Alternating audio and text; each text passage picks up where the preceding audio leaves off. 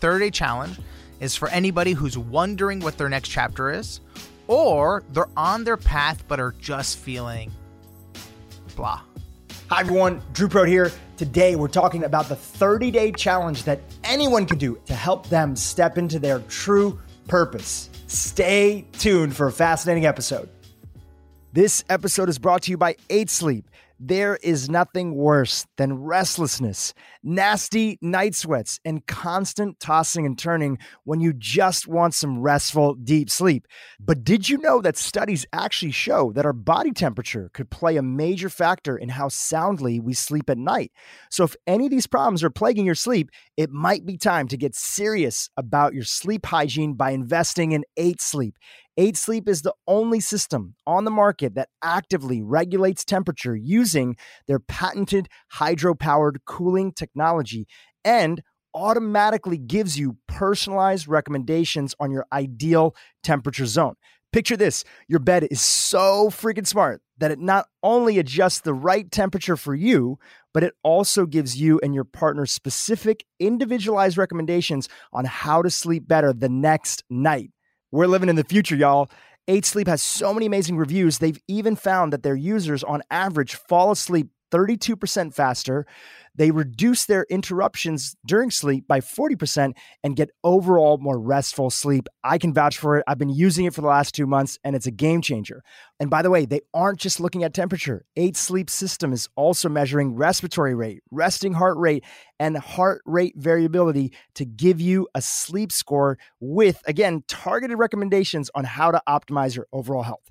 You can get the 8 Sleep system either as a whole new mattress if you're in the market for a new mattress, or just as a mattress cover if you already love the mattress that you have.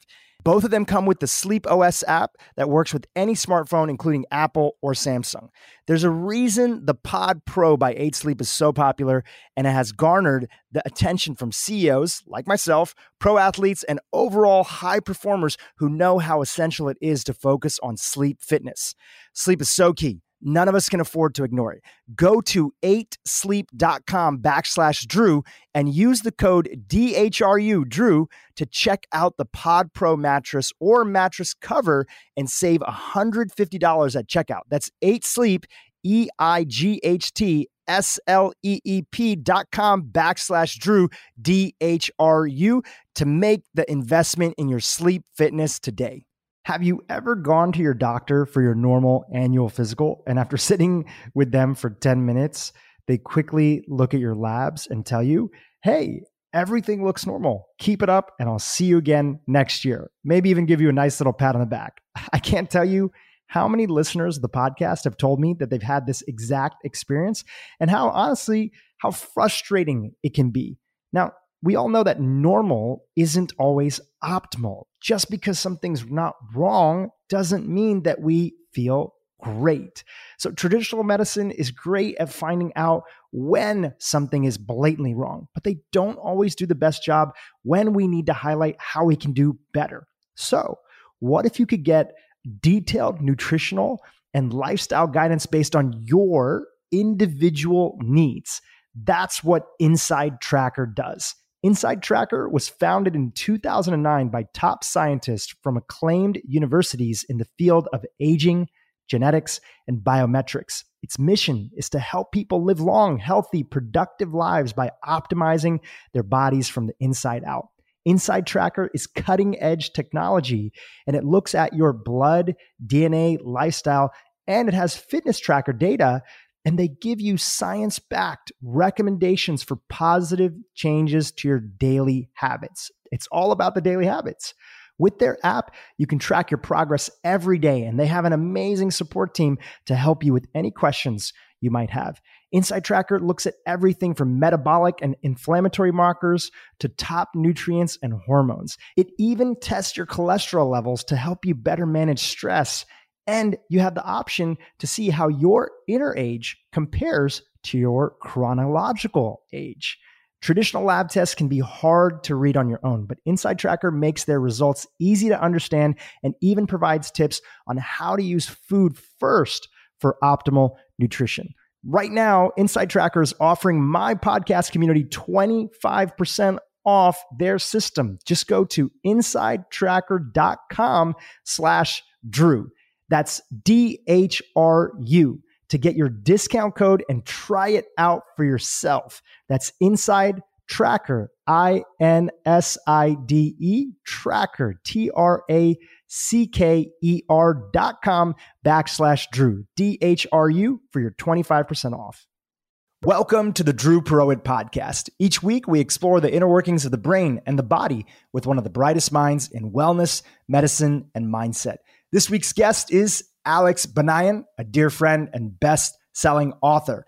Alex is on the podcast today to talk to us about his 30-day challenge, a radically amazing challenge that will help anyone who actually does it, step into their true purpose and calling. We live in a time where there's many people that are thinking about switching careers. Maybe you want to get into the wellness space and maybe you want to start a health career, but a lot of people don't know how to get started and they don't even know what they want to do. That's why we want to do this special episode with Alex to help you on your journey of whatever it is that you want to do in life. And this is bigger than just a job. This 30-day challenge will help you in the process. A little bit about Alex. He's the youngest best-selling business author in American history. The Third Door, his best-selling book, chronicles Alex's 7-year quest to uncover the definitive mindset of exponential growth and success. The book is a #1 international bestseller and has been translated into more than a dozen languages and has been claimed by the New York Post as a joy to read. Over the course of his unprecedented journey, Alex's research led him to interview some of the most innovative leaders of the past century, including Lady Gaga, Larry King, Maya Angelou, Steve Wozniak, Jane Goodall, Jessica Alba, Quincy Jones, and many, many more. Alex is on Forbes 30 Under 30 list and Business Insider's Most Powerful People Under 30. Alex is his generation's leading expert in high performance and personal development, having been featured in Fortune, Businessweek, Washington Post, Fox, NBC News, and more. If you're asking yourself any questions about your career, if you're asking yourself questions about what is it that you truly want to do and what do you want to do next, I'm excited for you to listen to Alex's breakdown of his 30-day challenge, which is simple and yet so profound to help give you the answers to your questions, but not from somebody else, from your own awareness and practice. I think you're going to enjoy this episode. I'd love to hear from you, and Alex would too. Hit us up on social media if you decide to do the 30-day challenge. And let's jump in to today's episode. Alex, welcome back to the show. It's an honor to have you here. I'm so excited. You're on the tour right now for the book. It's out, the relaunch of it. Let's jump in and give people some immediate value, and then we'll explain the context of the book and everything else. Last time you were on the podcast, you, at the very end of the interview, we talked about this thing called a 30-day challenge. And it was buried in there. A lot of people saw it, but a lot of people didn't. And I want to start there. And really, this brings up the question, which is, so many people have the question, I don't know what to do. What is my purpose? What is the next job, career, thing that I should pursue? And I don't have a framework on how to move forward. And you created this whole system and methodology. Talk about it. So first of all, dude, I'm so happy to be here. Thank you. And I would say the biggest thing that I've noticed, even just in the past few months, is everyone I've talked to is harboring the same secret. And it's that secret where they're thinking about it when they're going to bed, when they're in the shower, when they're on their final Zoom of the day.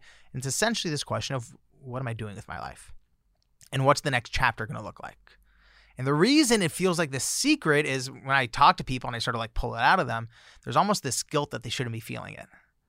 Like, you know, if you're lucky enough to have a job, who are you to complain right now in a time like this? Or if you're, even if you don't have consistent work, it's like other people are really there's this almost this guilt and this should that you should just be grateful, and anything other than gratitude means you're a bad person. But dude, the reality, are you a bad person if 90% of Americans are considering quitting their job right now? No, it means you're a normal, healthy person. And what I'll say is, actually, I read it recently in Man's Search for Meaning with Viktor Frankl. He says that there is a tension between who you are and who you know you can be. that creates this distress that's actually essential to mental well-being. And what I've seen is that millions of people right now are feeling this sort of twisting of their stomach, and they don't want to talk about it. They don't even know if it's okay to be feeling it. But the question is, how do you find your path? How do you find the next chapter? Because there's two questions. One is, what's my path? And two is, if I don't know what my path is, how do I even find it? So if anybody out there is resonating with this, I resonated with it. I did the 30-day challenge myself recently. My mom just did it. My best friends have done it. I tested it out with thousands of people at Google, Nike, MasterCard, Bank of America, Disney. This is a simple tool to help you find the next stage of your life. And what I'll say right off the bat is everyone's desire, I know mine is for a fucking owl to fly through the window with a letter saying, congratulations, you're a wizard. Like, this is your life, right? There's almost this fairy tale wish that you'll have a perfect map for the rest of your life. But what's actually realistic is not to have a perfect map for your whole life, but to get a compass pointing you in the direction of the next step. And that's what the 30-day challenge gives you. It gives you a compass to help you find out your next chapter. And before you go further, I think that's such an important point, because there is one of the things that's tied deeply into just contentment. I'm not even going to say happiness, because happiness can mean a lot of different things. A sense of contentment is expectations. Yeah. So sometimes we have crazy expectations that a job should fulfill us. A person should fulfill us. We were just chatting about relationships before we started recording. We put all this expectation that another person, another thing, a material object, like when I finally get that dream car, I'm going to be fulfilled. And really what I hear you saying is that, look, this is about taking the right step in the right direction, because, you know, I always knew from when I graduated high school that I wanted to be an entrepreneur. Okay. I didn't know growing up, though. Growing up, you know, you and I have immigrant parents. Is like, you think you should be a doctor, computer engineer. Or you're out of the family. Or you're out of the family, right? My parents were pretty liberal, so they were like, whatever you want to do. I'm projecting my childhood on you. But I know your story. We chatted about it last time. And the thing about it is that, you know, I didn't know that I want to be an entrepreneur. When one of the best pieces of advice when I knew that I wanted to go down that path was that this journey is going to be a long journey. And it's more, if you achieve quote unquote external success, really you should be asking yourself, who do I have to become? It's not about the success of selling a company, making that first million, whatever it is. It's who do I need to become character-wise to end up having that thing happen. And so I think the beautiful part and why I love this challenge, which you're going to get into in a second, is that it's really not about getting that external thing that finally completes us. It's about taking steps in the right direction that are actually a way to self-actualize. How do you take the talents, the skills, your unique perspective in the world, and have a container that you can start making progress towards applying that in a world where you get a chance to see it making a difference? That's exactly right. And I would say the 30-day challenge is for anybody who's wondering what their next chapter is, or they're on their path but are just feeling blah. The gas tank is empty. They don't know why. They feel stuck and they can't figure out what the problem is.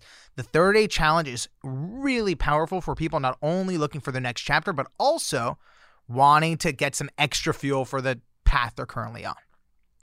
So I've done it myself multiple times. It's changed my life. And it's derived from the 10 years of research I did studying the world's most successful people. So if anyone listening wants to do it, like, this is the time to, you know, take out your notes, write it down. We'll have it in the show notes, the steps. And this is how you do the 30-day challenge. And since we last talked, it's been honed to a much more exact science, because I've just tested on thousands of people since we last talked. And your audience is amazing. I got so much really good insights from people who did it, you know, back 2 years ago, 3 years ago. Yeah. Shout out to my cousin Vikas, who listened and said it was one of his favorite episodes. Really? I love that. What's up, Vikas? Okay. So this is how you do the 30-day challenge. The first step, and I've learned this cannot be shortcutted, is you have to go get a brand new notebook. It doesn't matter if it's a, you know, 90-cent journal from pharmacy, but you have to go get a new notebook and write on the cover with a Sharpie 30-day challenge. And there's something about this being sacred and this being a physical thing. You're not doing it on the notes section of your phone. It changes the whole dynamic. Or your computer. I had a friend that tried to do it on the computer, and I said, please do not do it on the computer. It doesn't work. It's going to get lost amongst all the other notifications and noise and other stuff. And most importantly, it's not sacred. We had, just to jump in, as you're talking about this, I'm going to throw in a couple thoughts here. Yeah. We had Reverend Michael Beckwith come on the podcast, and he said, Drew, I want to tell you about the origins of the word sacred. Sacred, the origins of the word sacred come from sacrifice. So what you're doing by making something sacred is you're sacrificing something. And that sacrifice gives you and unlocks the potential for something else. So by sacrificing convenience, by sacrificing, it would just be easier to do it on my computer or my phone. It's a lot more convenient that way. You're making and you're giving power to this thing that you're making new. I love that's what marriage is. You're essentially closing doors everywhere else to create one special place. I love that. I'm going to hold on to that one. Yeah. So yes, step one is you create a sacred notebook. And again, it doesn't matter if it's a $1 notebook, but a brand new notebook, and write 30-day challenge on the cover. That's step number one. Step number two, open up your phone or your calendar system and find a 15-minute segment in your day, preferably later in the day. I like to do it after work. I like to sometimes I'll schedule it the hour right before bed or before dinner, but find 15 minutes where you can devote that segment for the next 29 days. 15 minutes for 29 days. My mom recently did it. She likes to wake up at 5 a.m. She did it at 5 a.m. God bless her. But and she was doing it on the day before, reflecting on the day before. So once you have that 15-minute window scheduled in, set a reminder, keep your journal by your bedside so it's visible and you can keep the habit going. Step 3 is where you do the work. And step 3 is you're going to journal and answer the same 3 questions every day for the next 29 days. And these are the 3 questions. Question number 1 is, what filled me with enthusiasm today? What filled me with enthusiasm today? The question is not what made me happy, what was fun. The question is what filled me with enthusiasm. And we all know that feeling when your heart just sort of fills up and flutters. And again, it could be lower the bar for yourself. It doesn't have to be a life-changing, enthusiastic moment. It could be, I heard a quote on this podcast and it really hit. Or, I saw the barista and I were really connecting and it just felt really good to see another human being smile. That spark, right? Some days your answer is nothing. And then you're going to write, I wonder why it was nothing. But the question is, what filled me with enthusiasm today? That's question number 1. Question number 2, what drained me of energy today? That needs no explanation. People are very good at question 2. I even have some people who almost get worried how good they are at question number 2. So what drained me of energy? And again, it's not what pissed me off or what made me mad. We all know sometimes you go on what you thought would be a perfect date. It drained you of energy. Or you did your presentation that you were waiting for and so excited about, and it drained you of energy. So it doesn't always correlate with something that's good or bad. We're talking about that feeling of you walk out a bit more slumped than you did before. Question 3, what did I learn about myself today? What did I learn about myself today? And what you're going to do is for 15 minutes, you're going to answer these 3 questions and you're going to free write it. I highly recommend not bullet pointing because bullet points almost allow you to sort of bullshit it and, throw a few things and move on. Really write it out like a journal entry. And what's going to happen is it's like going to the gym. Some days you might miss a day. You were out partying and you missed. It's fine. If it takes you 33 days to cover these 29 entries, it's fine. Just keep at it. Some days will feel just like going to the gym. Think of this like your cardio. Some days will feel fun. Some days will feel like a drag. Some days will feel energetic. Some days you'll hate it. It doesn't matter. You keep doing it because it's the repetition that brings the results. Now, when you get to your 30th entry, that's your graduation ceremony. And what you're going to do on day 30 is you're going to carve out a whole hour. And you're going to take your notebook and you're going to go somewhere that's festive for you, that feels like a graduation ceremony, your favorite restaurant, favorite cafe, beautiful parks, dress up nice. I've noticed that the more someone leans into the fun on day 30, the better the results. Now, what you're going to do in that hour, turn your phone off, put on airplane mode, and you're going to read through your prior entries. And you're going to read them the way an anthropologist might study a cave person. Looking for patterns and studying the clues. And then at the end of the hour, you're going to write your 30th entry, but it's going to be different. The questions are going to be, what filled me with enthusiasm this month? What drained me of energy this month? What did I learn about myself this month? And the difference is you're going to answer these questions not in these long paragraph journal entries. You're going to write them like a single sentence headline you would see in a newspaper. And at the end of that hour, those 3 headlines become your graduation certificate for the 30-day challenge. And again, what is guaranteed? I've seen people span the spectrum here. I know some people who have literally quit their job and changed industries because of the 30-day challenge. I know some people, I was just working with a Google software engineer doing the 30-day challenge. He thought he wanted to quit his job. He did the 30-day challenge. He realized he actually liked the job. He just needed new boundaries at work. So, and it filled him with a form of enthusiasm he couldn't find pushing through. He actually needed to step back into the 30-day challenge. Perspective. It gave him perspective. It gave him perspective, and it helps you. I am a big believer that action follows clarity. A lot of people ask, well, what am I going to do after the 30-day challenge? Well, it depends what the clarity is going to be. Because don't focus on what to do. Focus on the clarity component. The 30-day challenge, I believe it's Ram Dass has this beautiful quote about, I'm sure you know it, cleaning the mirror, defogging the mirror. I don't know that one. But essentially the idea is the more clarity you can have about where you are today, the more obvious it becomes about where you're going. And again, think of the compass. The compass is actually a relative tool. It says you're standing here, north is that way. And that's what the 30-day challenge does for you. I guarantee if you do this, within 30 days, you will know yourself better and you will have a clearer idea of where you're headed next. Now, before we talk about more about the benefits and what you've seen and people on there, let's talk about how many people do you think who want to do it actually end up doing it? And what I mean by this is that I want to ask you, what are the most common things that you have seen from corporations to your friends doing it to family members? You mentioned your mom did it. I loved it. People that are just random readers that did it from the, our episode, and I think it's going to be in this version of the book that's out there now too. What are the reasons that people stop, get stuck, and quit, or give up?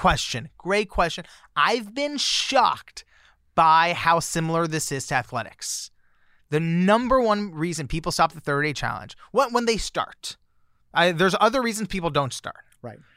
If they start, the number one reason they stop, going back to the gym analogy, on day 6, they take off their shirt, look in the mirror, go, I do not look like a bodybuilder. This shit doesn't work. And they're out.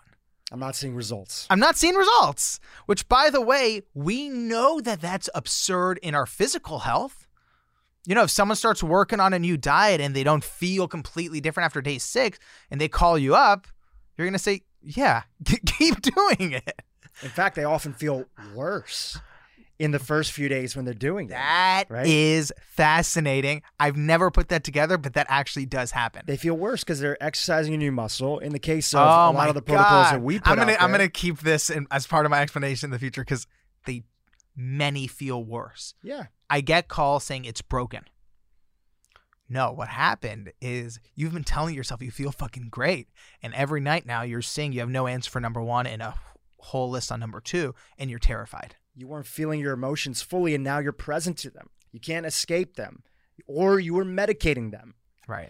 Through alcohol, through, Instagram, distractions, TikTok, Instagram, whatever. Yeah. And now you're face to face with the reality that's in front of you. The result, what I promise people is trust the challenge. If you stick to 30 days, it will lead you somewhere good. But like you said, it's not going to feel enjoyable the whole time.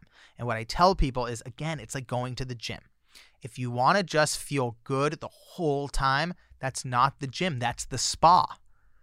An athlete goes to the gym and feels sore and tells themselves, wow, I did a good workout.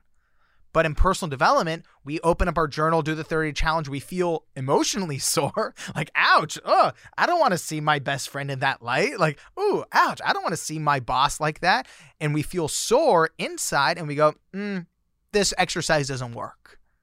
Or going back to why you said, 90% of Americans are wanting to create or quit their job. And I'm sure globally, the percentages are high as well too. There's also this feeling of like a lot of people who are listening, they like their life. They have a good family situation. They have a partner that they love. There's a lot of things that they're very, very grateful for. Chances are if you're listening to a podcast like this, there's elements of your life that are doing pretty well. Yeah. And it feels like, who am I to put a critique on my life? I have it good enough. Again, going back to that analogy that you shared earlier. Which, by the way, God bless you. If that's how you feel, like, by all means. And if you want to keep going, I'm actually a huge believer in that. Like, keep going. This is an exercise for people who want growth. And by the way, at different stages in life, there are some stages in my life where I want to sleep in. I don't want to grow, And there's some, there's seasons in life. There's some seasons where you want to hit the gym at 6 a.m. and there's some seasons where you want to sleep in and meditate. I love it. Each season is good and valuable and wonderful. If you care about growth at this season of your life, growth requires a healthy tension. A healthy tension. And again, I want to be very clear. There's two kinds of distress. There is the distress that comes from, like you said, like medicating. Like you're drinking away your problems, or, there's that kind of stress. There's, you go to a coffee shop and they don't have oat milk and you freak the fuck out. That's an unhealthy distress. But a healthy distress is actually you getting closer and closer to your truth and it being a little scary. That's a healthy distress. Because what I've learned is that tension is the seed for growth. So if you are tossing and turning in bed, if you're sitting in a Zoom meeting being like, well, what the hell am I doing here? Embrace that tension because it is the seed for positive change. You've mentioned that you've done this at different points in your life. And of course, you've formulated it into a framework, which is fantastic, by the way, so that other people could benefit from it. I've done a version of this, again, before I even knew you. There was versions that I did in my own life. And one of the things that led to the creation of this podcast was I was at a stage in my journey as a human being and also as an entrepreneur. I had a great business. I had and I still have a great business partner. I had a great team and still have a great team. I was very fortunate to have worked for many, many years. I've been an entrepreneur since basically 2004, like right in the middle of college, I became an entrepreneur. So I've been at it for a while. So I achieved some level of financial success that was there. A lot of things were great, but I had this internal feeling in my gut. We call our gut in my world of functional medicine our second brain. And if you really think about it, but in spirituality too, right? In spirituality too. But our gut has almost as many nerve endings, neurons, as does our actual brain.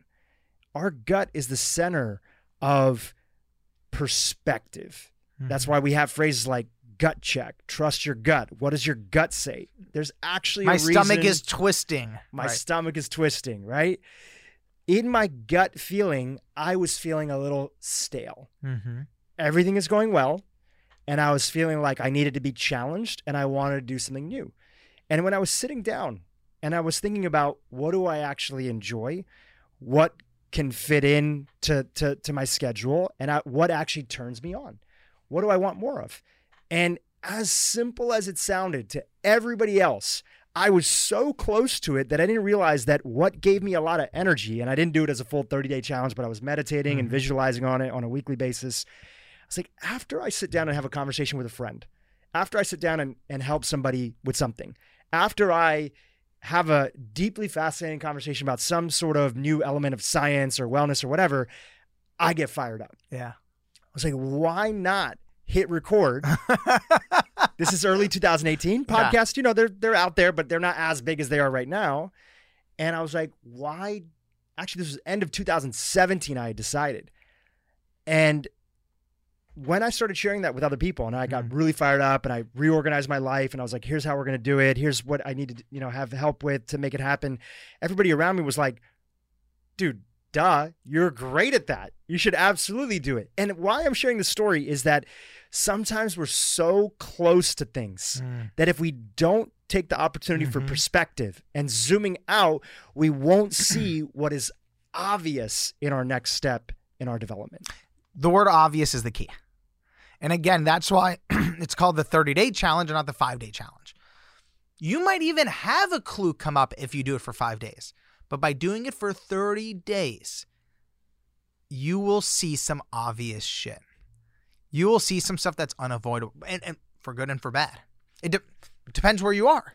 If where you are in life is there's actually a toxic relationship that needs to be healed and restructured, it's going to be obvious at the end of the 30-day challenge.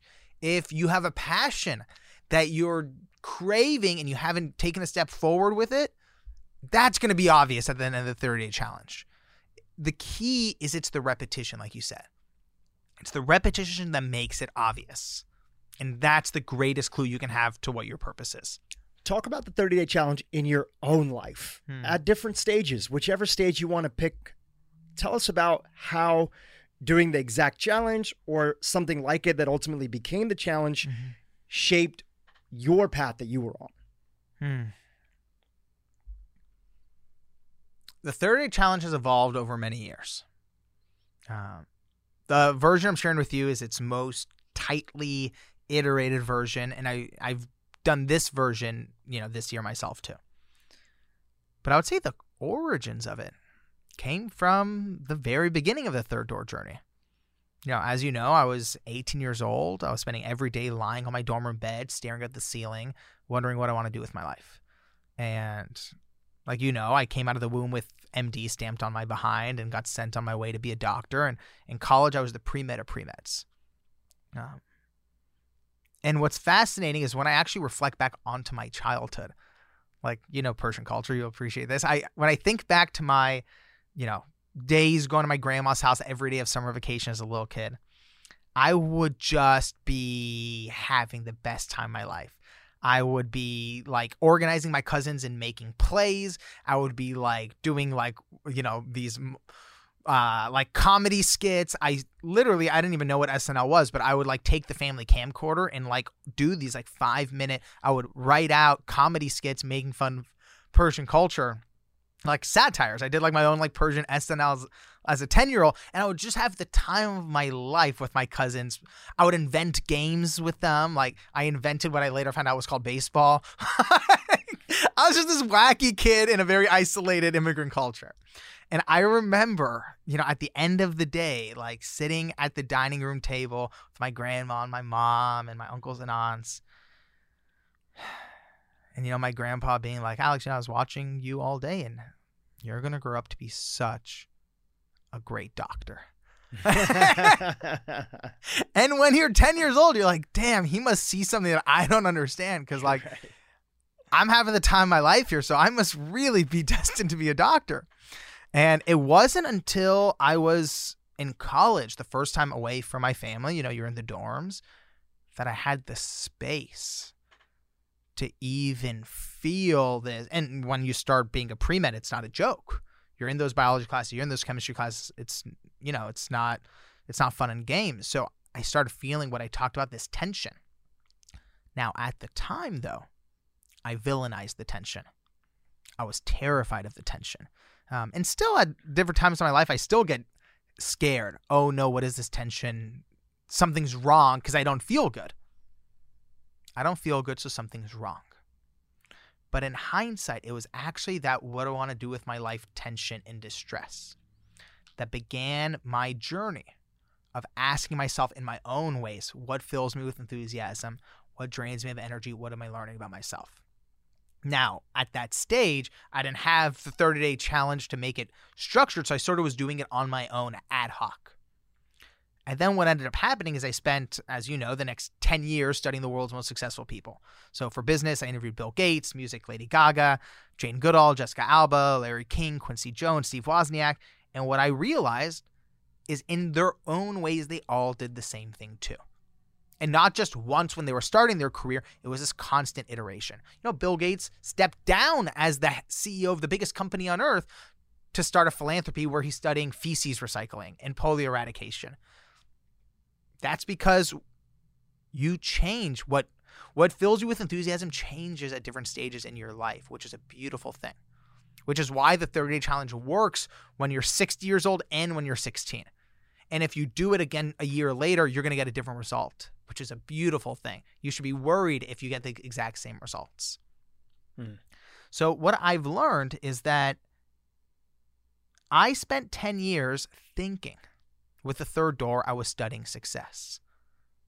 Only now can I see this was always a journey about studying what it takes to cultivate growth.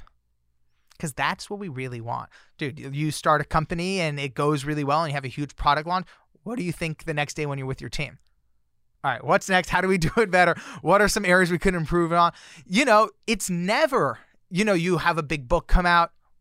What do you think? Oh, wow, this is great. How can we make next month's sales continue to grow? At the end of and even when you have a loss, what do you think? Man, how can I do this better next time? And this isn't just about work. This is spiritual. This is relationships. You go through a breakup. What do you want? You want the next relationship to be more deep, more profound, more connected, more joyous. And what I've learned is that after spending 10 years of studying success, I've realized that's not what we want. We just want to be better people next month than we were last month.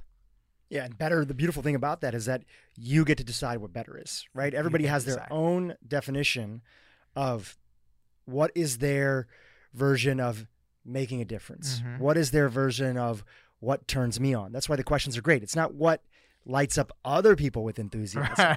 It's what lights up me with enthusiasm. The thing about enthusiasm is that Eckhart Tolle is like one of my favorite writers. His books, massively changed my life. His last book, A New Earth, inside of there, he talks about 3 states of true being. He's like, when you're in the present moment, like when you're truly present, and you see this with animals, right? If there is an actual danger that's there, right? Animals will release a ton of adrenaline. They'll run away from the tiger or the lion or whatever's chasing them. And then when they get settled, then everything's calm. They're back to normal, right? When it happens, which is, again, more rare, they freak out and then everything goes back to normal. With human beings, he's talking about as you step into the present moment, there's 3 states of being that are there. The first one he calls joy. So joy is just the recognition of beauty that's out there in the world. You see a baby, you see a sunset, whatever it might be. The next one is acceptance. Acceptance is you're driving on a highway. You get a flat tire. It's raining outside. It's storming outside. Okay, you don't want this situation, but you're present to it, right? Yeah. You're not living in the past. You're not living in the future. Like, oh my gosh, what's going to happen if I don't get there? Or like, man, why do bad things always happen to me? You're not in any one of those frameworks. You're like, okay, great. This is the way that it is, right? This is the situation. I'm not looking forward to it. I'm not joyful about it. It just is the way that it is, and I got to handle this situation. Yep. I'm accepting of this moment the way that it is. The last one is enthusiasm.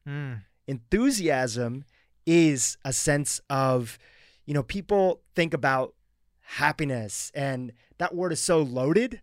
I think he even writes this in the book that he didn't want to say that. He wanted to say enthusiasm. It's just this, any kind of thing that lights up that little bit of fire. And it's exactly what you're talking about. And the beautiful thing is that so many of us, just like you were talking about the story of your grandfather, telling you like, oh my gosh, you're going to be an amazing doctor.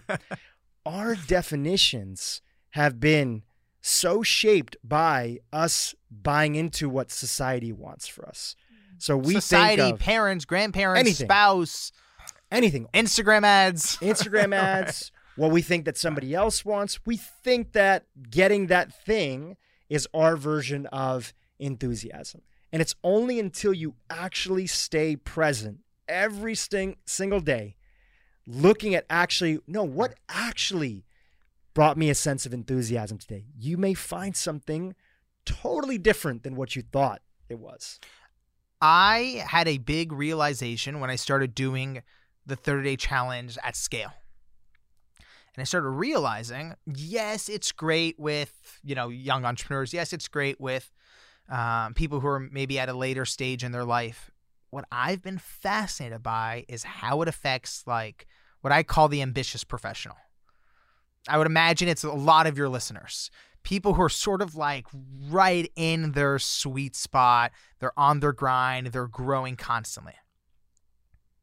The 30-day challenge really affects them in a way I don't even think they even know how it's affecting them.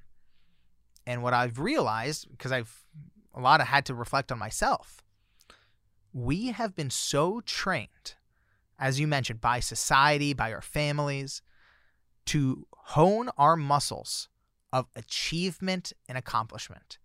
You go back to kindergarten. Your teacher is happy when you do what? When you turn in your homework. Your parents are happy when you do what? When you get an A. You are told congratulations when you win the game. Right? And I've had to learn this in therapy, there's a huge difference between the implicit and explicit messages we get from society. Right? An explicit message is, your mom saying eat your vegetables. An implicit message is you wake up in the middle of the night and your mom is eating chocolate ice cream in bed. Which one has the biggest hold on a child's behavior? Yeah. It's the implicit messages. Now we take that into our, work world, and we're told by our companies, we like work-life balance. We want you to be a whole human. Blah, blah, blah, blah, blah. These are the explicit messages they're telling us, but what's the implicit reality? You get promoted with the results. You get a raise with the accomplishments. You get the company award at the end of the year if you surpass the quota, which, by the way, all great and fine. But what that does to us as human beings is it makes us completely hone one muscle, which is our ability to focus on achieving a goal, achieving a to-do list, which is fine. But that is completely useless when it comes to trying to find out what your path is and what's next for you. Your muscle that has been honed since childhood to chase to-do lists, A's, trophies, is not going to be the muscle that's going to help you find what your next path is. And what the 30-day challenge attempts to do is it begins, very slowly, working this muscle of not what did I get. The question is not what did I get done today at work or what didn't I get done. People are have you ever seen a friend and says, how's your day? And they said, very productive. I hear that all the time and I laugh on the inside because I don't want to be mean, but I'm like, I didn't ask you if your day was productive at all. What I'm asking is what filled you with enthusiasm. That's what I'm asking, So what the 30-day challenge does is it starts, someone who did grow up very accomplishment focused, it begins to rework our muscles and warm them up in a very gentle way to refocus on finding what makes us come alive. Because if I've learned one thing this year, it's by rediscovering what makes us come alive that points us in the direction to the reason we are alive. It's by rediscovering what makes us come alive that shows us the very reason we are alive. And that has changed my life forever. Powerful. A lot of what drives our focus is questions, right? A lot of people talk about this. You've talked about it before as well. What are some examples that you can think of questions? We've talked about the empowering questions that come with doing the 30-day challenge, which we'll do a refresher into the podcast so everybody, remembers what we're talking about. What are some disempowering questions that are often assigned, just like we have a smoke detector, right? So we have a smoke detector in this building. Yeah. That smoke detector is going off. It's like, hey, look, something is going on, right? So we need to pay attention. A lot of times people actually don't know. What I found is that some people feel so numb or they're so much in the rat race of life, they're not even sure how they feel. But if you start sharing some questions, it's like, are you asking yourself this question? Are you asking this question? That might be an indication, just like a smoke detector, that you're thinking about something. Any questions that come to mind that are disempowering questions that people are asking themselves, that is probably a good indication that the 30-day challenge could be a good use of time in your life right now? My favorite word is the word stuck. I'm sure you hear it all the time too with people you work with. The word stuck comes up a lot, and it's not, I would call it like, it's not accomplishment relative. I know people who are crushing it and say, why do I feel so stuck? I know people who are having trouble getting a job and say, why do I feel stuck? So it's not one group owns that word. And what I've learned is the word is so relative, because essentially stuck is a perception of your life. Again, it's a feeling, it's not a fact. And if you're open to it, I have another tool.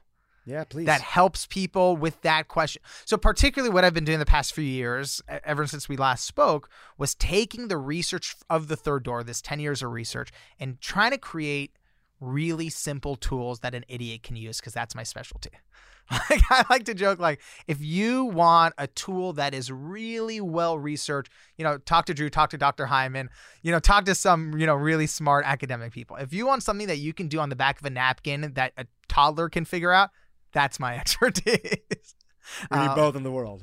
We need both in the world. And actually, in all seriousness, I think it's its own trait in and of itself, which is my brain gets very overwhelmed with complexity, and I feel very calm with simplicity. And by the way, just for anybody who's listening, everybody's brain does that in any category. Take a category that's going to be new to me. You want me to learn archery? I don't want the complex explanation. I need the straightforward. What's the one thing I need to know? What's the one thing that I need to know? And it's so key, because we often think, one of the things that I've seen is that we often feel, and we have this belief that everybody else has it figured out besides me. Right. We all have areas of our life where we're still trying to figure it out. So finding the simplest way down the pathway is so key. I find relief in simplicity. Yeah. Essentially what the Third Door is me spending 10 years studying successful people and essentially summarizing it in 30 seconds. I find comfort in simplicity. And I find some certainty in it too. So what I've been doing is just in different aspects of people's lives, whether it's finding their path with the 30-day challenge, or getting unstuck with this Sun in the Clouds exercise, is taking these topics that everyone deals with, particularly if you're setting out on anything new. A new project, a new business, a new role in your company, a new area of your job is expanding, a new relationship. When you're starting out to set on anything new, you face the same things. Fear, getting stuck, figuring out what the path is, handling rejection, dealing with failures. And my realization is each one of these things you can spend a lifetime trying to master. And a realization I came to a few years ago was, what if I just completely give up and completely abandon hope that I will master any of these subjects? And a sense of relief came over me, and it opened up a new question. I said, okay, well, now that I've given up on being an expert, what's a judo flip I can do to just get myself some clarity and some relief and move forward with it? And that opened up a whole new way of thinking. So again, you can think of the 30-day challenge as not you completely mastering your life plan. It's a judo flip to just get the problem, flip it on its back, get you some clarity, and move forward within 30 days. Another one of these tools is called the Sun in the Clouds. And this is for anybody right now who's feeling stuck and doesn't know why. You can't do the 30-day challenge properly if you just feel completely stuck. You can't deal with your fears if you're feeling completely stuck. So I like to think of the Sun in the Clouds exercise as sort of like your morning stretch. And this is how you do it, and it's super simple. It takes 15 minutes to do. All you have to do is you take a sheet of paper and take a pen, and you draw a line right down the middle and a line across the top. So you have a T graph. On the upper left-hand corner, you're going to doodle a gray cloud. And then on the right-hand corner, you're going to doodle a shining sun. And what you're going to do is you're going to take about 8 minutes and, put your phone on airplane mode and set a timer. And you're going to bullet point every single thing in your life that makes it feel like a cloud is hovering over your head. And the more specific, the better. So name names of people, No one's going to read this, so it's personal to you. Name names of people, places, activities you have, even thoughts you have that enter your head that make it feel like a gray cloud is over your head. And again, you want to do that for 7 minutes. Even if you do it for 2 minutes and you think you're done, sit there and just wait because things will come up. At the end of the 7-8 minutes, you're going to go to the right side and do the same thing about what makes it feel like a sun is shining on your face. So you're going to do all that. And by the end of it, you now have this full chart, essentially clearing up all the fog and showing you exactly where you are today at this moment. Now, the secret of the exercise, though, is you're going to take this sheet of paper and put it by your bedside. And every day for the next 7 days, you're going to take 1 minute and you're going to read over the chart just to yourself before you start your day.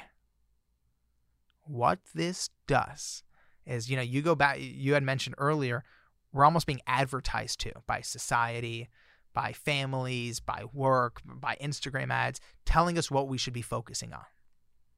What ends up happening with the sun and the clouds is you take that power back. You're now advertising to yourself every morning. These are the things that make me feel like shit. These are the things that light me up. And what the sun and the clouds does is it just almost guarantees more instant clarity in your life. And I've had people who have felt extremely stuck do the sun and the clouds and realize how much great things are in their life and actually honing that awareness. I've also had people who have come to me. I had this one Google executive who did the sun and the clouds and pretty much told me immediately when he did it, he said, "Alex, I broke your exercise." I'm like, how is that possible? How do you break this exercise? He goes, "Well, I thought my life was great, and then I did the exercise, and it doesn't look as great as I thought." And I said, "Look, he did this after he did the 15 minutes, before he did the 7 days. I said, just trust the exercise and do the 7 days and see what happens." And sure enough, by the end of the 7 days, I said, "How did it go?" And he said, "Well, the first 3 days, it was actually pretty uncomfortable to read my cloud list. I liked reading the sun. I didn't like reading the clouds.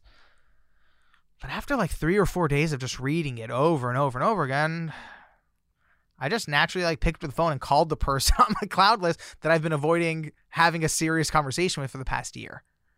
And then I actually went and fixed the thing in my house that's been on my cloud list that I've been avoiding for the past couple months." And what's interesting is while he didn't feel more joyous by the end of the 7 days, he actually was a lot more realistic about where he actually is in life. And again, the sun on the cloud list didn't tell him to pick up the phone and call the person. But bro, when you're reading a cloud list every morning and there's a name of one of your top employees on that cloud list, by day 4 or 5, you're going to pick up the phone. I love it. And another way is the cloud is what's in your life that's heavy. Mm-hmm. And the sun is what's in your life that's light. Mm. And for years, sometimes people have the same person on both lists. Right. Because it could be an angle, an approach, some component. And like this executive that you just mentioned, it just needs a shift, a small shift. Sometimes we need a big shift. But often in life, we accumulate just what I like to call debt, right? And it doesn't have to be financial debt. I know exactly what you're talking about, yeah. Or another word for it is splinters, right? You accumulate all these little emotional splinters, these life splinters. You're living life, friction's going to happen, things are going to happen. You say something, you forget to apologize. You have a weird interaction and it's sitting on you and you need clarification. These splinters, this debt, this heaviness, it builds up. And the thing is that our mind wants to do right by us. When we are laying down at night, and you see it so often for people, if you look at the top, I don't know if you've gone on the charts for iTunes or Apple Podcast, you look at some of the top 10, top 20 podcasts. At least 4 of them are podcasts that help people sleep. And when you listen to these podcasts that are there, that people use to help sleep, and you look at the number one reason that people have problem falling asleep is that they say their mind is too active. Well, our mind is so active because its deepest fear is that this pain point that we have is we're going to forget about it and it's going to still exist, which means that we're going to continue to be at threat, even if it's not a real threat. I'm not safe. We're not safe. So it's going to keep on bringing it up and keep on bringing it up. And one of the craziest things about the word anxiety is, what do we really mean when we're saying we're anxious? Is it that we are not addressing something? It's a lot of different things. Anxiety can mean a lot of different things.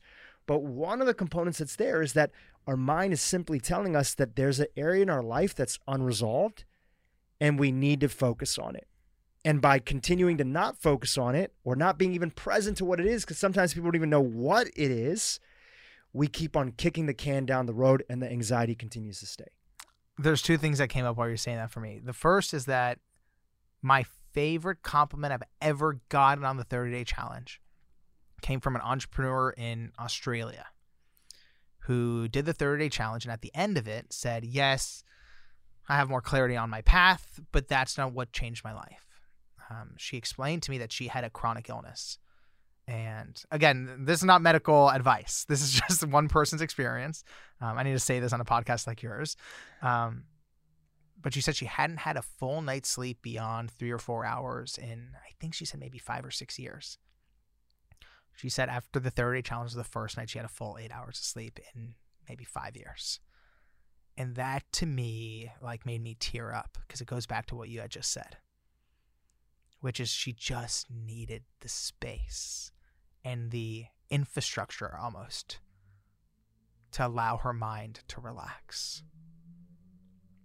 And sadly, you don't go into work or go into school or even go into church and they say, okay, this is the 15 minutes where you're going to completely be real with yourself. No, we just don't have that space in daily life. So it actually is up to us to go get that $1 journal and create that space for ourselves. Now, the word anxiety I think about a lot because I'll feel it at times. I'll talk about it with my friends a lot. This is my own belief, and I would be curious to almost debate this out with like a sociologist or anthropologist. My philosophy on this is we were, as animals, evolved to be hyper vigilant, right? Boom, you see, I was in Africa this summer, probably one of my favorite stories of the whole year. I was in Africa this summer on like my dream trip. And I was on a safari in Rwanda, and we were out there and seeing elephants and giraffes. And in the afternoon, me and the guide, we pull over to have some sandwiches. We find this empty space, and I say, I'm going to go to the bathroom. I'm going to go find a bush. And he's like, okay, cool. I want to be respectful and find a bush where, I wasn't visible. And I'm walking through the savannah, and I see something move right in front of me. And there's a single lion. And then I look to the right, and there's 5 other lions under the tree. I have never been more present, in my entire life than that moment. Thankfully, it was all good. They were not, hungry for some Persian kebab in the form of Alex. But what's interesting, not only was this magical moment, being out there in environments like that, I actually was very in touch with all of my emotions were in proper check. My fear was perfect in that moment. It saw the lion and it knew, you're not going to the bathroom. My fear was working perfectly. Thank God. People talk about how their dream is to be fearless. I am so grateful for my fear in that moment. Now, what happens is you come back to wherever home is for you, New York, Los Angeles, Omaha, Atlanta, you name it, and there's not lions on the street. You're sitting in a Zoom meeting all day. And this brain that has evolved over more years than we even know to instantly spot that lion and know what to do in that situation. That fear has nowhere to land in modern society. So that's where the anxiety comes up. That's my philosophy. And again, I'm not a scientist, so I'm sure a lot of people in the comment section is going to say, Alex has no idea what he's talking about. But my current observations is our modern society, for some of us, if we're lucky, we're somewhat safe. And again, I know it's not true. I know there's parts of Los Angeles you can go to where you're not in that place of safety, but I don't know, right now you and I are in this podcast studio and there's no present danger. There's a dormant part of our brain that is extremely specialized that has no job right now. And it will find a fucking job for us this week. It will find something in our relationship, something at work to latch onto. And that to me is the modern problem of anxiety. We've had Dr. Joan Rosenberg. I don't know if you've heard about her before, but she writes a lot about this topic. And she's like, when we use the word anxiety, we really first, it may be true for some people. And, language can be very triggering for different people. Sure. And a lot of times we want to hold on to, I'm just an anxious person. We want to hold on to an identity. It's like, we want to really be asking ourselves, right? What are we avoiding? Are we avoiding telling somebody that we're hurt? Do we feel disappointed? Are we angry? Like, is there some sort of other primary emotion? And again, taking this back to the challenge, when you do the clouds and the sun challenge, whether you do the 30-day challenge, we really want to peel back the layers of the onion from the noise of life. Life can be very noisy, and you cannot always see what's going on. When you peel away those layers of the onion, you actually see and become present to things that maybe you just haven't said before, communicated. There's plenty of times, as I can speak as an employer of over 60 people inside of my, companies together that I have. It's amazing how often miscommunication is a big part of just all relationships. Forget just even working relationships, intimate relationships, family relationships, everything. It's amazing how many times a team member has come to me and said, hey, I'm feeling really anxious, or I noticed that they're a little frazzled. And I sit down with them and say, hey, what's going on? We have a conversation. And at the end of the conversation, we realize that there might have been an expectation that they took that wasn't said, but they created meaning out of something. And it's like, oh, wow, I realize my job as their quote unquote boss, right? As their team member is to find these hidden expectations where both I have set an expectation explicitly or versus the implicit expectation, and make sure we're on alignment and on the same page so that they're not carrying some weight that they shouldn't be carrying, or in some categories where they're not getting the support that they need, right? Being able to communicate so I can help them and we can find the pathway that's there. But so much of this comes down to the communication of being present to what's actually going on in our lives. It's the implicit expectations that freak us out the most. It's the implicit expectations that freak us out the most in relationship, at work, even with ourselves. I've been, for myself personally, exploring body image issues and things like that. I've had to go back and peel back to my childhood. That something I'm still struggling with and still working on. Is there was an implicit message that you're more loved if you're thinner. And by the way, there's also implicit messages, forget about it, even in my family. Drive down a street here in Los Angeles and you look up onto a billboard. What does every billboard implicitly tell you? You open up Instagram and you hit the Explore page. What does every picture on that Explore page tell you pretty much? And again, while I'm so happy there's explicit messages about body positivity out there, what are the implicit messages? You show up to a dinner party and someone says, "Oh, congratulations, you look so thin." Or, "Oh, you lost so much weight. What are you doing differently?" It's these implicit messages that create these expectations that grip our psyche. And it's not until we do things, whether it's therapy, a 30-day challenge, have a thoughtful conversation with a friend, that really, and again, it takes that repetition to take those implicit messages and bring them to the surface. Because only then can we deal with it. Bro, we can't deal with this subconscious shit. We need to force it to the surface, and that takes courage. So if I had to pick one supplement that's made the biggest difference in my overall health, it would have to be magnesium. This super mineral is needed for over 400 different enzyme reactions in your body. And this is the thing, because I'm obsessed with sleep. It's so critical for your sleep, plus your heart, brain health, your muscles, and so much more. When you don't get enough magnesium, you can struggle with things like muscle twitches, insomnia, palpitations, constipation, migraines, and the list goes on and on. I personally started taking magnesium to help my sleep, especially when I travel, and it's been a game changer. But I don't just take any old magnesium. I take BioOptimizer's Magnesium Breakthrough. It contains 7 different forms of magnesium, which all have different functions in the body. I haven't found anything else like it on the market. Honest to God. Magnesium Breakthrough can help reduce cortisol and stress, and it promotes deeper relaxation and helps with even anxiety.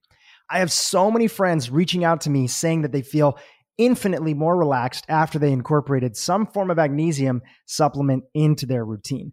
Now, one of the reasons I specifically like BioOptimizers is because their products are soy-free, gluten-free, lactose-free, non-GMO, free of chemicals and fillers, and they're made with all natural ingredients. So right now, if you're looking for a magnesium, BioOptimizers is offering my community 10% off. Just head over to magbreakthrough.com/Drew with the code Drew10. That's MAGBREAKTHROUGH.com/Drew, DHRU with the code Drew10, DHRU10, and get your BioOptimizers Magnesium Breakthrough today. I don't know if we talked about it last time you were on the podcast, but there's a palliative care nurse, Bronnie Ware. You familiar with her work? But I just love the palliative care whole world. There's something about taking care or spending time, if you are fortunate enough to spend time with somebody who's in the end stages of their life. Because in those end stages, if the person is here, they're not battling with some level of dementia, Alzheimer's, other stuff, often what you find is that at that stage, there's a sense of freedom that comes in, and the person is more raw with their truth. Because now when you know that you don't have any more future to look forward to, there's a sense of, if I don't share my truth, who's ever going to know? I've had that experience with multiple grandparents, and this nurse has had this experience, and she wrote an article about it, which ultimately turned into a book, and her name is Bronnie Ware.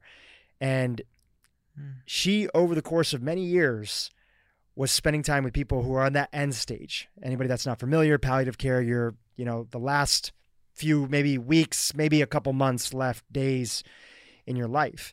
And as she sat down, this truth started to emerge with all these patients that she was there with, as she would check in and just sit there and be by their side. And they would always tell her, just be present to them, just be present to them, check in. And she would start to notice, and she started writing down these repeated regrets that would show up. That this person, guy, girl, man, woman, didn't matter. They needed to tell somebody what their regret was. And she started making a list of these regrets. One of the top regrets, which relates to everything that we're talking about here, was, I wish I had the courage to live the life that I wanted to live instead of the life that others expected me to live. That was the number one regret of people on their deathbed. And so as a prompt for anyone who's still with us here on the podcast and listening in and trying to find that angle, like, okay, this sounds interesting and I'm really excited, but what is that prompt for me that's coming in? Ask yourself that question, or imagine you on your deathbed sitting there. Would that question apply to you in some respects? Is there a part of your life where you wish you had the courage to live the life you wanted to live instead of the life that other people, again, that could be news, could be the media, could be family, could be boss, could be whatever. And often that's well-intentioned. It's well-intentioned. Did you not have the courage to live the life that you wanted to live because you had the pressure of living the life that others expected to you? It's a beautiful question. That hits me. And I think about that a lot. Because if this is something, and of course, I didn't know her by name, but of course I know that article and that work is one of the most, well cited things about end of life. it makes you wonder, if everyone's feeling this, why is it such a phenomenon? And my current thinking on it is, and I think about this with the third door. So, those are the people who haven't, listened to our first conversation. Essentially, the third door framework is, life, business, success. It's like a nightclub, right? There's 3 ways in. There's the first door where everybody waits in line hoping to get in. That's where 99% of people are waiting in line. There's the second door, the VIP entrance, and then there's the third door where you jump out of line, run down the alley, bang on the door 100 times, crack open the window, go through the kitchen. There's always a way in. And what I've learned about studying that world applies to people's regrets at the end of life too, which is what I've learned is that the number one reason people don't go after their third door, whatever their dream is, whatever is their true self, the number one reason people don't do it is not because of their inability to run down the alley or bang on the door or crack open a window. The number one reason most people don't go after their dreams is because they're too afraid to leave the line for the first door. And if you think about the analogy, it makes perfect sense. The first door is the line where your parents raised you to go, where your school taught you to be, where your friends are probably all standing. You're probably if you're lucky enough to have a roof over your head and food on the table, that first door is providing all of that for you. You have to be a psychopath to leave that. And run down a dark alley in hopes, not guaranteed, that you'll be able to achieve this dream you have, whether it's a podcast or a book or starting a company or whatever, or reaching for a new position that you really are looking at. It takes tremendous courage to leave the line for the first door. And if you go to even, spiritual or emotional or identity questions for, step away from career. If your family has a very, I know I can relate to this. If your family has a very tight, implicit culture of you are part of this family if. It's never said. That would be crazy. If they say it, it's actually easier to combat it if they say it. But when they make you feel that you are good if you're a doctor or a lawyer, you are good if you get married before you're 30, you're good if you show up to all the family events and smile and say your life is good. To break out of that structure pretty much goes against the core evolution of human beings staying in the tribe. And there's a reason your primitive brain freaks the fuck out, because it's terrifying to even question leaving that culture and that tribe, because that tribe is what made you safe since you were little. And again, it might not be a family structure. The tribe for you might be work. It might be your best friends. But we all have a tribe that has the culture, and to even question leaving that culture can be terrifying. And I think that's what leads to that deathbed regret. You were talking about Africa. A few years ago, you and I both went on a trip to Africa, to my I went back, by the way. I went back. Yeah, you went back. I remember you texted me. We went to Kenya, which is where I was born. Yeah, we went to Kenya. We spent some time over there, and I don't know if you remember. It was with the Samburu tribe, right? And they were telling us when I texted you. Yeah, they were telling us about how in the past they have punished people who have committed like a very heinous crime, like murder, right? And their sort of societal norms for it. And one of the things that they were saying that is, if you commit like the worst thing that they could imagine, which would be murder, you are ostracized from the group. They don't they don't kill you. They don't have capital punishment like we have over here, but you are ostracized from the group. But not only that, for 7 generations, your kids and their kids' kids and their kids' kids, all the way 7 generations, are not allowed to be a part of the group. Now, that part sucks because, if you're a parent or somebody did something wrong, you're not a part of the tribe. But I can understand from a tribal place that especially there's no, practicing of execution, which is probably a good thing, who knows, is that they're looking for what is the worst thing that we could do to somebody, the worst thing to deter them. Wow. And now we have to look at that from our modern lens, Our modern lens is the biggest fear that people have, whether they realize it or not, is not belonging to that tribe. Ostracizing. The tribe that makes you safe. The tribe that makes you safe. The tribe that makes you safe. It could be your family. It could be, as you mentioned, it could be a group of friends. It could be a status or an organization of people. Yeah. Our fear, whether we realize it or not, is being kicked out of the group. And now we have examples. And I went to go look this up after we met with this tribe. There are many examples of modern day hunter-gatherer communities around the world where their version of killing someone is kicking them out of the group. It's very common. You know what? Even animals, in a deep place. Even animals do this. There's documented evidence that if a wolf is acting out inside of the pack in a way that's disrupting the order, they will be kicked out of the group and they will be shunned from entering back in. So there's some element of fear of that. Sometimes we're so afraid of going for the thing that we want to go for in life because wired deep inside of our amygdala, our lizard brain, that part of us that is designed to maintain all that fear and where all of our fight or flight comes from, is this fear of what will other people think and will I get kicked out from the group? This makes me very emotional because many times, sadly, the thing that gets you kicked out of the group is the truest part of yourself. The person you love, the passion that makes you feel the most alive. And while, being kicked out of the group for murder is a great thing, we can sit here and spend hours talking about all the different cultures that will kick you out of the group for loving someone that's not the person your parents want you to love. They'll kick you out of the tribe for following a profession even. That's not an approved profession. And one of the hardest moments in life is to ask yourself, are you living for you or are you living for someone else? And the reason it's one of the hardest questions in life is because it goes up against that core ingrained fear that our version of capital punishment as human beings is not being part of that tribe that makes us feel safe.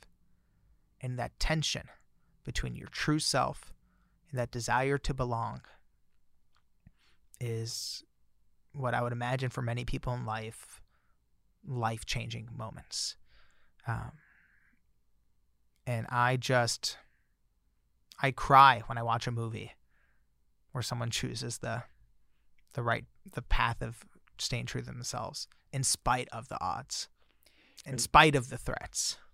There's that beautiful quote by Joseph Campbell: we must be willing to give up the life that we thought we wanted to live the life that we were meant to live. And I think about that quote because we're all on, anybody that knows the work of Joseph Campbell, The Hero's Journey, we don't just go on one hero's journey in our life. Later on hopefully in our late 90s, 100s, 120s, with all the advancements in science that are coming, we'll be able to look back and be able to see the bigger picture, the bigger circle that was there. But along the way, while you're in it, it's a lot of little circles, a lot of little hero's journeys that are there. And every time, even if your life is pretty good, right? Most people that are listening, their life is pretty good. There's a lot to be grateful for. There's a lot to be thankful for.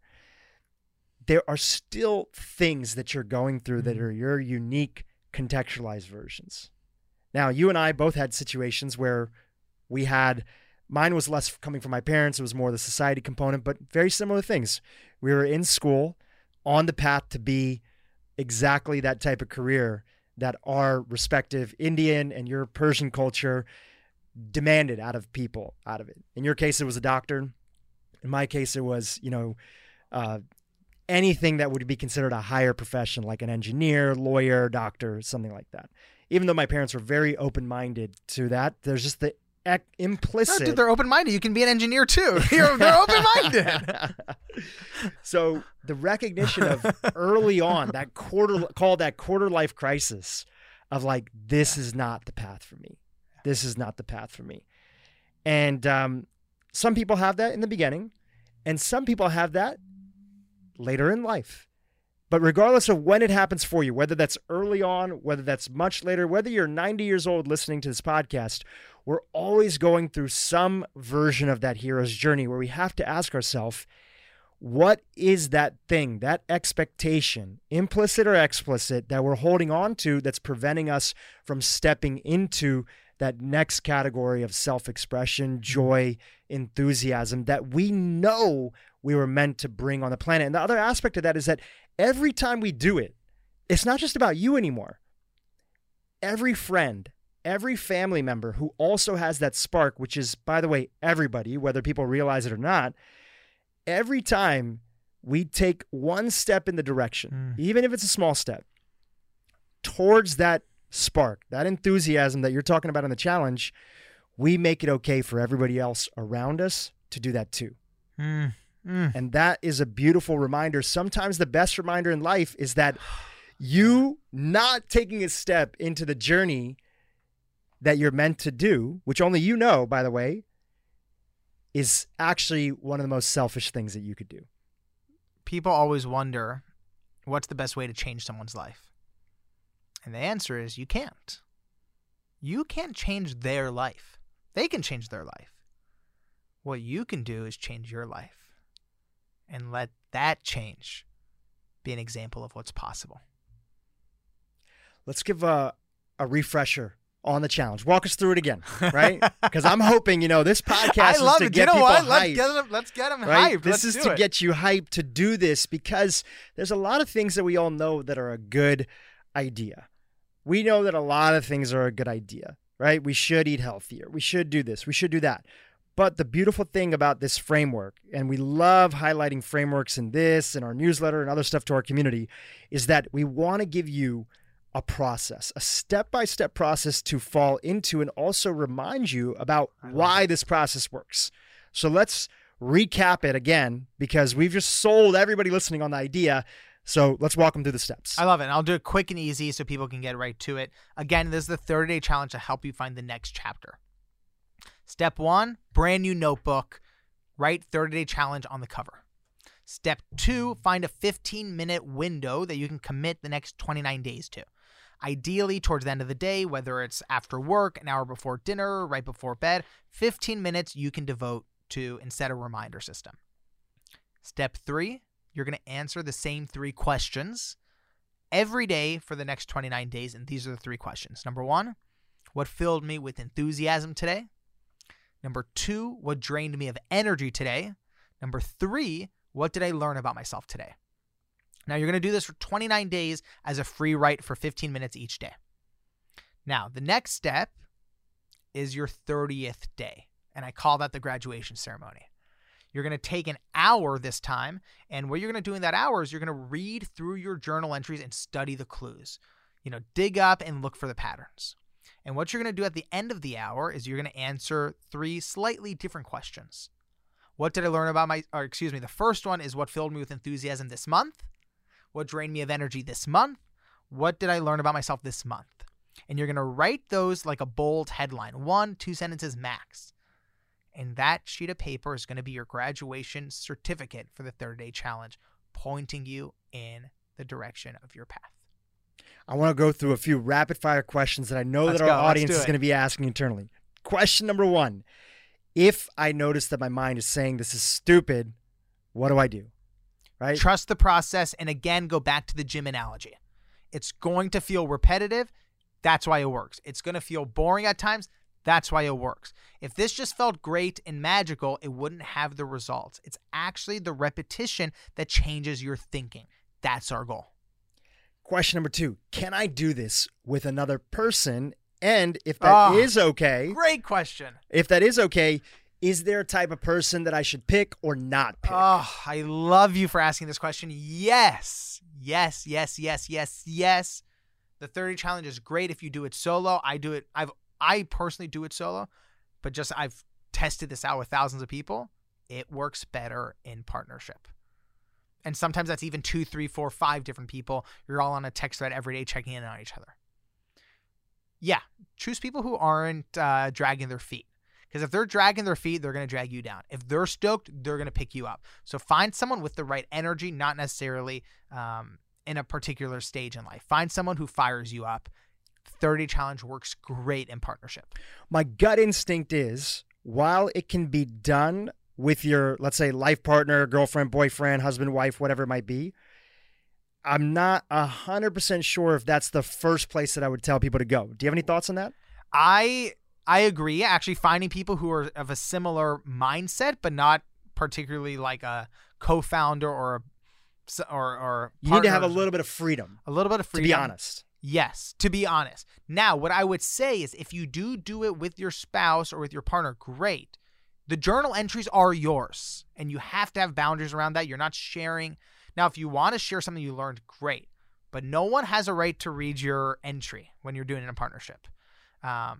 I've had people write into me saying they love the 30 challenge so much, they actually do it with their family every night at dinner. They all answer the 3 questions out loud. Now, that's not the exact challenge of journaling it yourself, but doing it in a community is very powerful.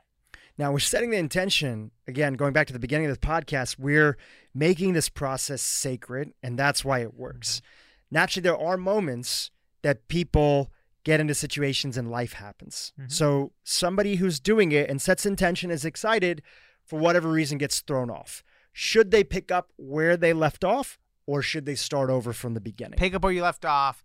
And again, it depends, you need to be very relative. If you ended up, God forbid you stop it for 3 weeks. Yeah, start it from the beginning. But again, most of these questions can be answered to yourself at home. If you ask, if I was going to the gym and doing cardio for 30 days, what would I tell myself? You miss a day, all good. Just go back the next day. You don't feel like it, all good. Show up and just do the best you can. It feels like it's not working. Great. Limp through your treadmill exercise. Great. Take it easy. Don't kill yourself, but stay consistent. Because again, I'll tell you what happens is not only are the results better at the end, you respect yourself more when you show up. And that's one of the greatest gifts this gives you too. You're showing up for yourself for 30 days. And that's powerful. It's super powerful. It's super powerful. And it's just another reminder that there are so many times in our life that if you go back and you look back on your life, there's challenging things that you did. No matter how much you feel that your self-confidence isn't there, or you're lost, or you're stuck, or you don't know what the next step is, there's plenty of times where even if you haven't done this exact 30-day challenge, you've done similar things that have been tough. And guess what? You made it through and you got the benefits of it. Human beings sometimes have a fuzzy memory. We forget how far we've come, but you've had it before. You've had it before, no matter how old you are, and you can tap into that same energy again when stepping into this challenge. Any other do's or don'ts that you'd want to throw out there for the challenge? Yeah. Don't go back and read through your entries. Don't judge yourself if you're not getting any epiphanies. If it's day 15 and you're just feeling blah, keep going. It's normal. A big thing is if you're sitting with a question and you cannot answer it, answer why you can't answer it. Explore why you can't answer it. Now, on rare exception, I don't recommend this for everyone, but on rare exception, there is a fire extinguisher sort of pull in case of emergency. This happened one time with a young entrepreneur in Britain was doing this challenge this past year. About 10 days in, she calls me up and says, it's been 10 days and I've had no answer for question number 1. What filled me with enthusiasm? 10 days empty. The well is empty. What do I do? And I said, you got to mix up some shit on your outside life. And something I told her very simply, I said, your job for the remaining 20 days, keep going. Don't start from the beginning. Keep going. For the remainder of 20 days, I want you to call a new person every day for 20 days in addition to the challenge. And essentially what I was just trying to tell her is you need some inputs here. If you are in a really, tough situation, whether it was during lockdown or whatever, isolated, and you're feeling isolated and you're closed off to the world. By the way, I didn't tell her to go to a music festival or go to a business conference. I said, pick up the phone. Open yourself to the world. See what happens. Her 30-day challenge got so insane. And she's one of the people I'm the most proud of because there was a night and day change. Because she just needed to open herself up to the world. So that's a big thing I'll tell people. So sometimes it's picking up the phone. Sometimes it's go talk to a stranger. Sometimes it's watch something or listen to something new. Watch a YouTube video of a speaker you've never seen before for the 30 days. If you're finding no answer for number 1 or no answer for number 3 for a long session, you're not getting that much input in your regular life. So just up the inputs. Throw in some color in there. Now, you chatted about this a little bit earlier, but it's just a good reminder that this all came, even in our podcast where we were talking about the book and the origin, your story, and you being on The Price is Right and that funding the whole evolution. It's a fantastic, people got to go back and listen to that after this. We have the link to the first interview in the show notes. This all came from people looking at all these incredible entrepreneurs and change makers that you interviewed. You mentioned a few, Lady Gaga, I think that was there also something with Maya Angelou. Did you have some one of my favorite chapters is the one with Maya Angelou. Yeah, Maya Angelou. It's been a while since I've read the book. Incredible people that you came across, and you were pursuing all them because you yourself were trying to figure out what got them to where they are. You wrote this beautiful book about your journey, some clues which you've shared in this interview. It's a fantastic book. Please pick it up. It's the relaunch of the book is out there right now. Yeah. And I think, did you add some additional material? So right now it's all the 30-day challenge and all this stuff we're putting out right there. But the book, The Third Door, is the journey of the 10 years. Yeah. So it's essentially me from the age of 18 going off to figure out how the world's most successful people launched their career. And it essentially became a quest to uncover the mindset of success.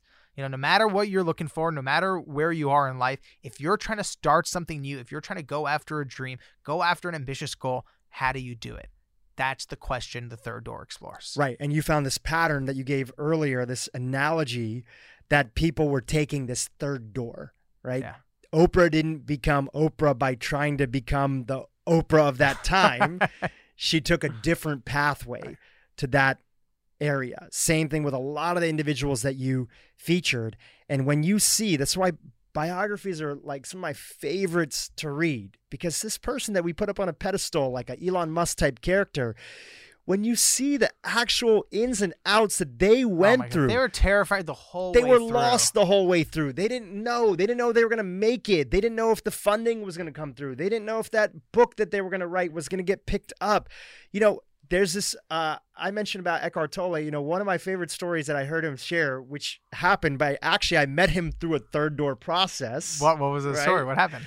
So how I met him is that, this is incredible teacher. He's changed my life. He's changed the life of so many people. He's pretty famous, but he has not been on Oprah yet. So he's not like crazy famous. This is a while ago. This is a long time ago. Okay. Right? This is a long time ago. This is probably like 2006. And one of my big things that I've always approached in life is that I am not obsessed with wanting to necessarily meet anybody. I just want to be in their orbit. And that doesn't mean to be in their personal orbit. I just feel like I want to contribute or give back. And one of the ways that I do that is I ask, how can I add value? Even this person that I never had dreamed of ever meeting, how can I just add value to their life or the spirit of the energy of the projects they're involved in? So there's an entrepreneur that I really look up to. It might be that, okay, meeting them would be great, but if they're supporting certain causes that align with my energy, how can I support that cause? So with Eckhart Tolle, I had said, wow, I saw this newsletter that they wrote that his wife was looking to start speaking more often and that she was now taking on consults and other things like that. So I was the president of this youth group in the Indian community in the Jain tradition. I love this so much. And I invited her to be one of the speakers for that event. Hey, we'll fly you out. You'll come and speak at the event. Would you be interested? And she accepted the offer. And my thing wasn't like, how do I meet this guy? How do I, this, that? It was not anything of how do I take. That wasn't even, because people can see right through that, right? Even if you're not telling people straight up. Even if you had the intention, that still wasn't the ask. That wasn't the ask, right? The ask was, how do I give back to this person who's made a difference in my life? And still to this date, that has been the way that so much abundance has come into my life is just like, hey, how do I authentically give? And by the way, that means that I'm not attached to the end result. If I don't meet that person, I don't do whatever.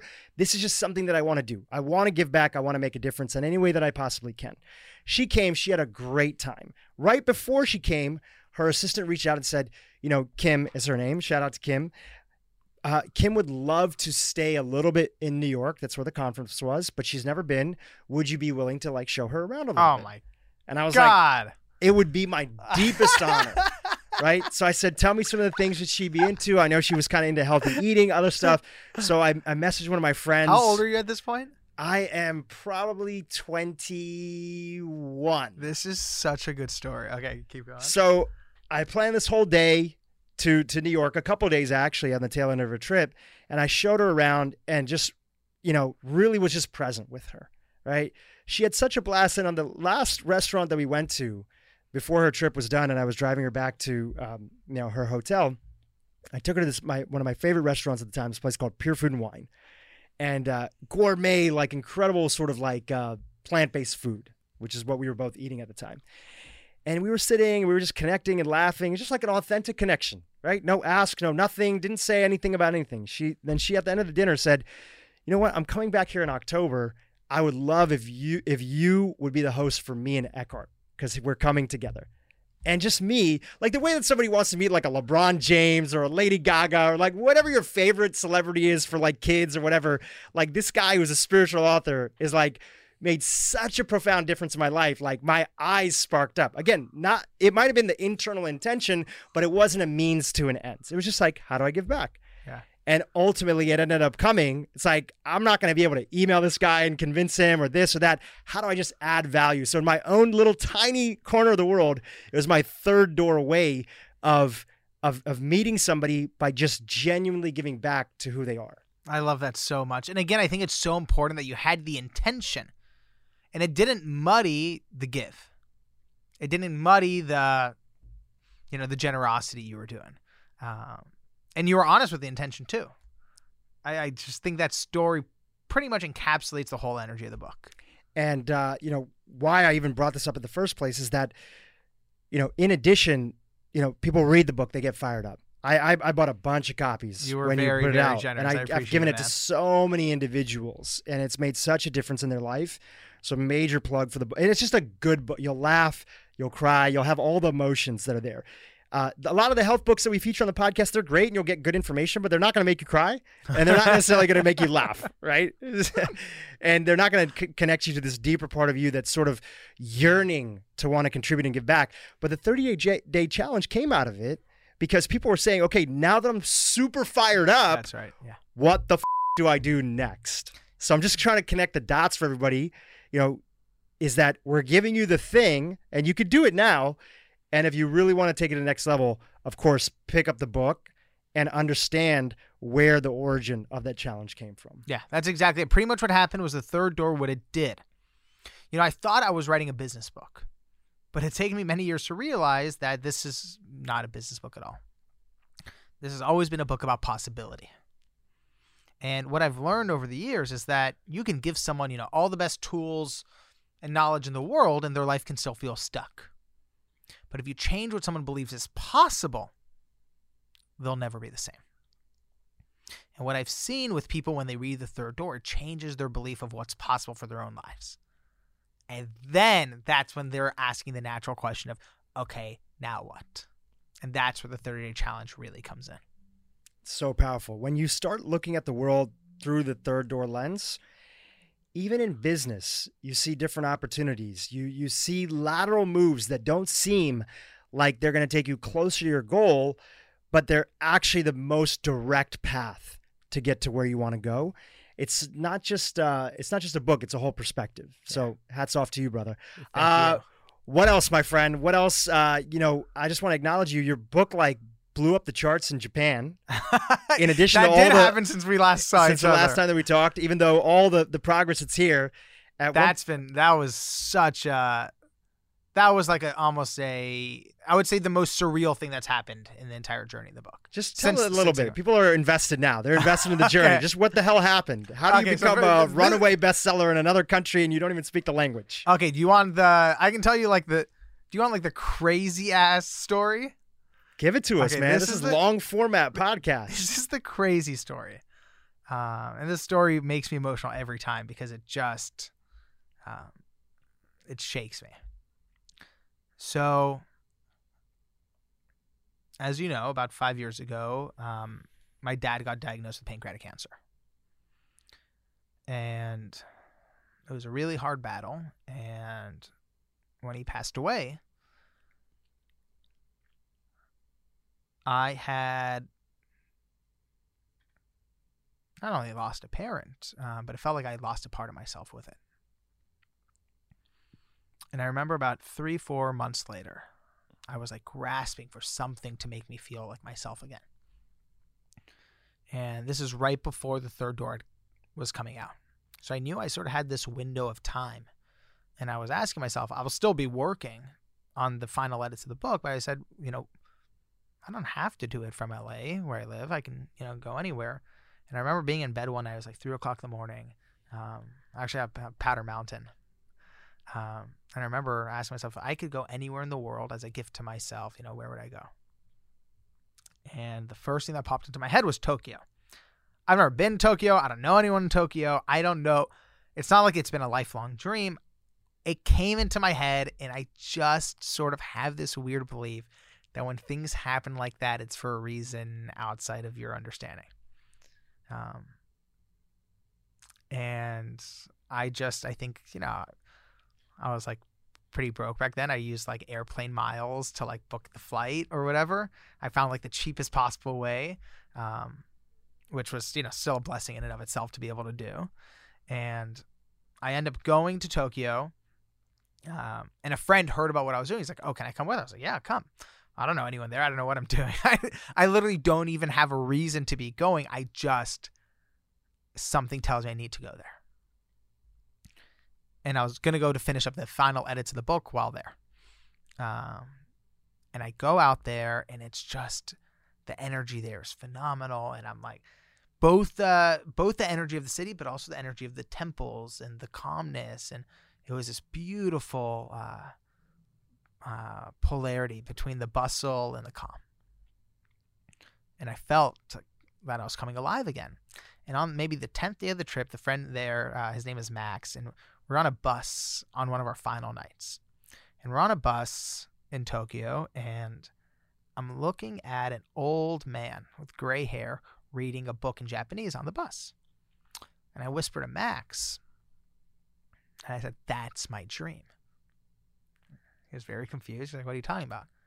I said, "The reason I spent 7 years working on this book isn't for my buddy from high school to read it. It's for someone who I'll never meet, who I maybe not even be able to speak their same language, to be able to learn from these people I was lucky enough to learn from and to share the message with them."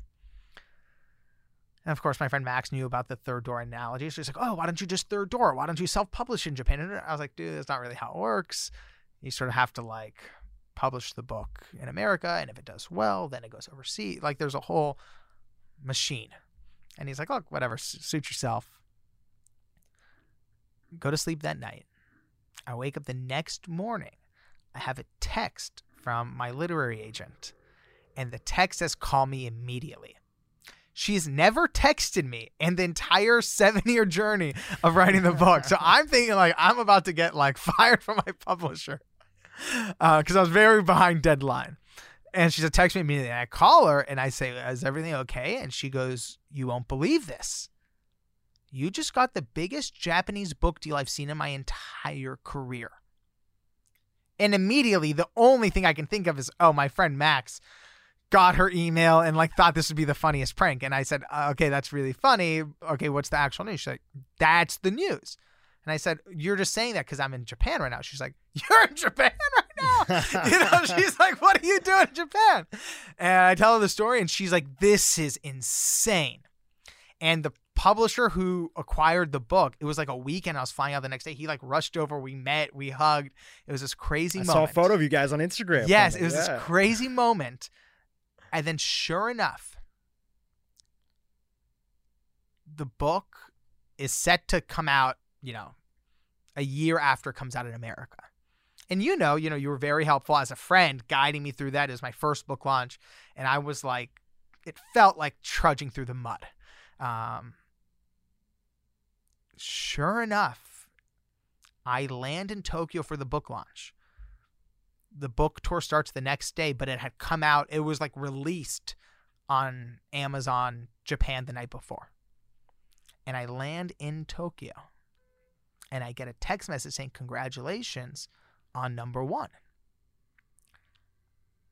You're in the book business. I'm in the book business. We both know there's like 1,000 number ones in 1,000 different categories. There's on Amazon number 1 in spiritual backpacking, number 1 in,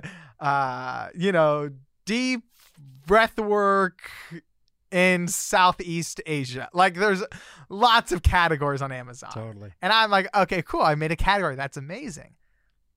And then I check it, but it's in Japanese Amazon. So I had to like Google translate what was going on.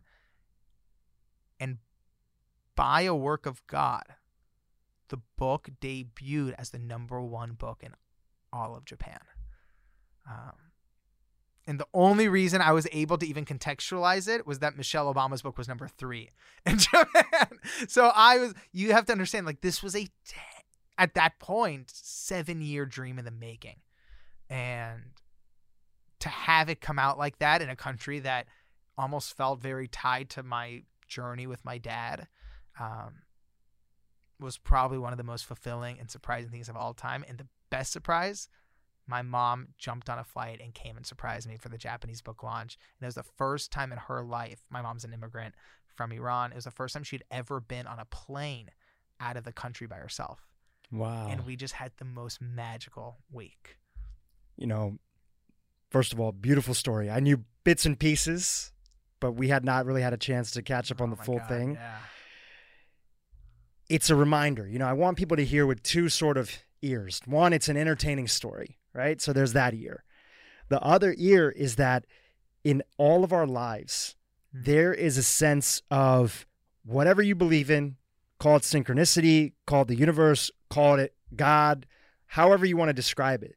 There is a universal field that has a wavelength. And when we step into the direction that we are meant to go, and meant to is based on our gut instinct, we now enter into a field of something. Who knows exactly what it is? But that something is, Albert Einstein asked a very important question. He said the question he asked was the most important question that people can ask themselves is the universe a force for good or a force for evil?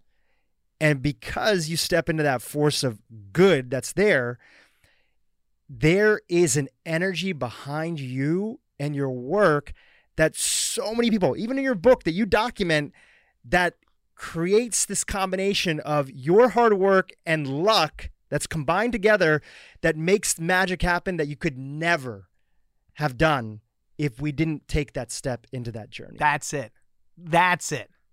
The miracle comes after the first step. The miracle, I was telling this to a friend yesterday.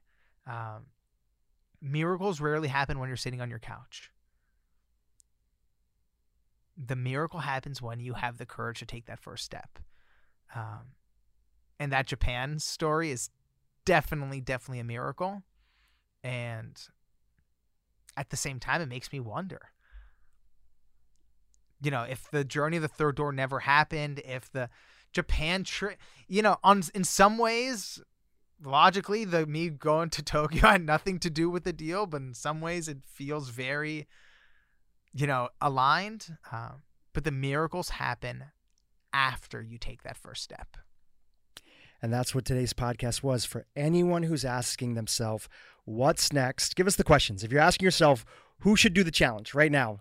If you're feeling stuck, if you're wondering what your path is, if you're wondering why you feel so empty inside, even though in theory you always thought this was what would make you come alive, if you're wondering what the next chapter in your career, in your relationship look like, if you're feeling lost and you're wanting a sense of direction, you're wanting to hone your compass to point you in the right direction, that's who should do the 30-day challenge. Beautiful. And we'll put a link in the show notes to get a little PDF, something that can guide people along the way. The book is in the show notes as well. Absolutely. Please get that. So many people have enjoyed it. It was a huge hit. It was one of our top episodes that month that you came on, where we talked about everything with the book. And we'll have a link to that first interview as well for anybody who wants to go back. Dude, thank you so much. It's Alex, always so fun with this you. has been a blast. Appreciate you, brother. You stepped into your purpose that you felt, and you're making it okay for everybody who listens to you, that it's okay to step into theirs. So I want to acknowledge you and just thank you for that.